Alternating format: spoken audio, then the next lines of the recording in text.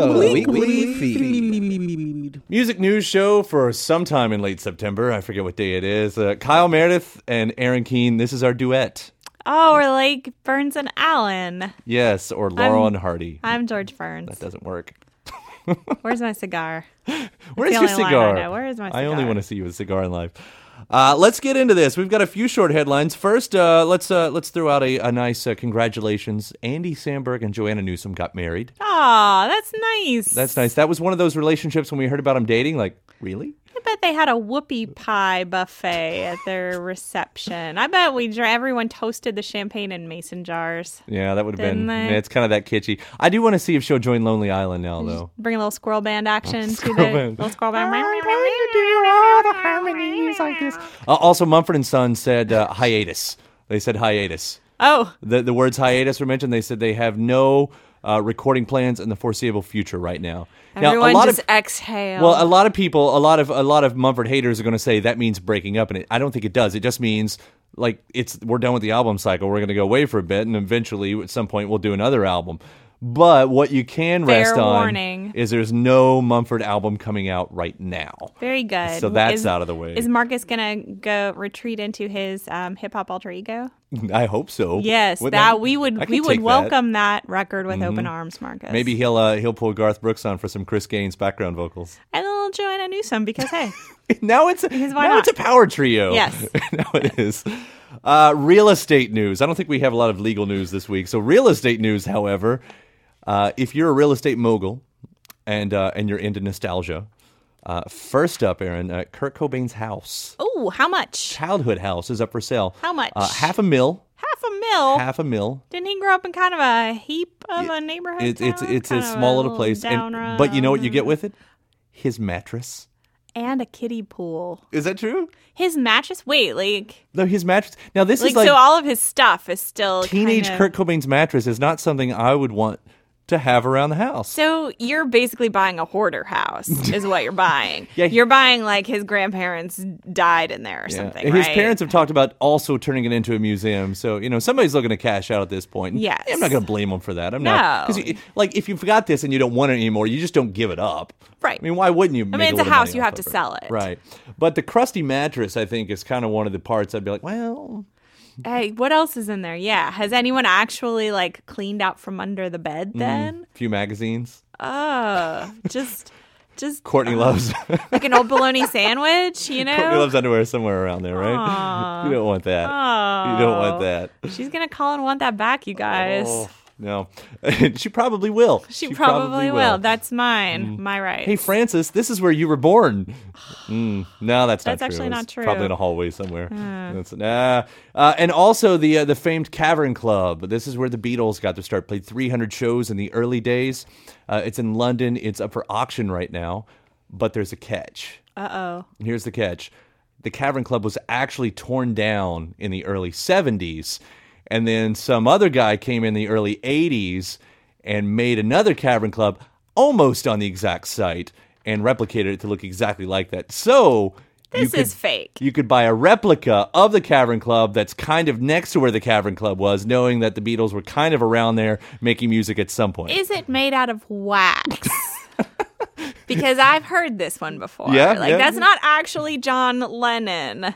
So, It's made of wax. yeah. So would you buy it? Would you buy it? No, only Yeah. a sucker would buy it. Who Would you buy let it that? die? Because it's been there since the early I 80s would- now. I mean, I might buy it if the location's good for a noodle shop or something. I mean, make a go of it, but I wouldn't pay inflated prices just for the Cavern Club. And Paul McCartney played there in the late 90s. Oh, wow. It's a different version of Paul McCartney, though. Sure. But he played a lot of places in the world. I was going to say he's probably played at a Wegmans in upstate New York, too. But, like, let's not put up a shrine just yet. All right. Mick Jagger, going to be a great-grandfather. Only one great? Let me say this again, though. Only one great? Yeah. Mick Jagger is going to be a great... Somebody in rock and roll in the Rolling Stones is going to be a great-grandfather. Who? Yeah, that means Mick Jagger's son or daughter. I don't Daughters. know. So Yeah, the it's a famous model grandmother. he was married to, Bianca. Bianca, they had a daughter Right. who also had a daughter. Okay, fairly youngish. Yeah, I 21 feel or something like that. Yeah, Okay. 21. She's had a Okay. baby. And now Now the dude from the Rolling Stones, the rocker up there, is a great-grandfather. Well, we've seen him without his shirt on. I believe it. For one. He can dance. He's looking pretty good for a great-grandfather, but he is unmistakably a great-grandfather. How old is he? He's in his 60s, right? 60s? Has he made it to 70? 70. Is he 70s? He's broken 70. He's yeah. 70s. Yeah. Once you're in your 70s, I think you can be a great-grandfather. I mean, Sure. It's not like being 45 and being a No, great-grandfather. it's not so much that. It's the whole thing about Mick Jagger. Right. It's Mick Jagger. I'm really fine with Mick Jagger being an old man. I don't have any mortality issues wrapped up in that. Mick Jagger's always been an old man to me. He really only needs to stick around, like, let's say 16 years to be, just to be classy, to be a great-great-grandfather. That's when I think you've really entered into, like, you get all of your meals at Denny's for free territory. When you're like, I'm a great-great-grandfather. And they're like, grand slam on the house. That's right it. here. I want to see Mick Jagger eating at Denny's. I do. Just babbling away. Yeah, you know. All right. Tell me about Jay-Z. Okay, so Jay-Z has teamed up with Barney's because he's,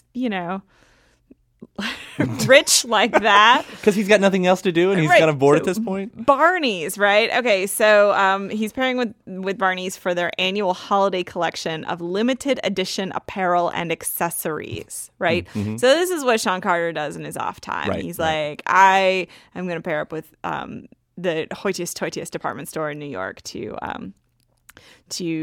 lend my name to it, to curate a collection of cashmere blankets and leather backpacks. You think he picked them, or you think he put the word out there that he wanted an upscale place, and Macy's came at him, and and I'd like to think that even JCPenney came at him just for fun, Yeah, just he's to like, see. Macy's, no thank you. Yeah, right. It's Bergdorf's or Barney's or nothing.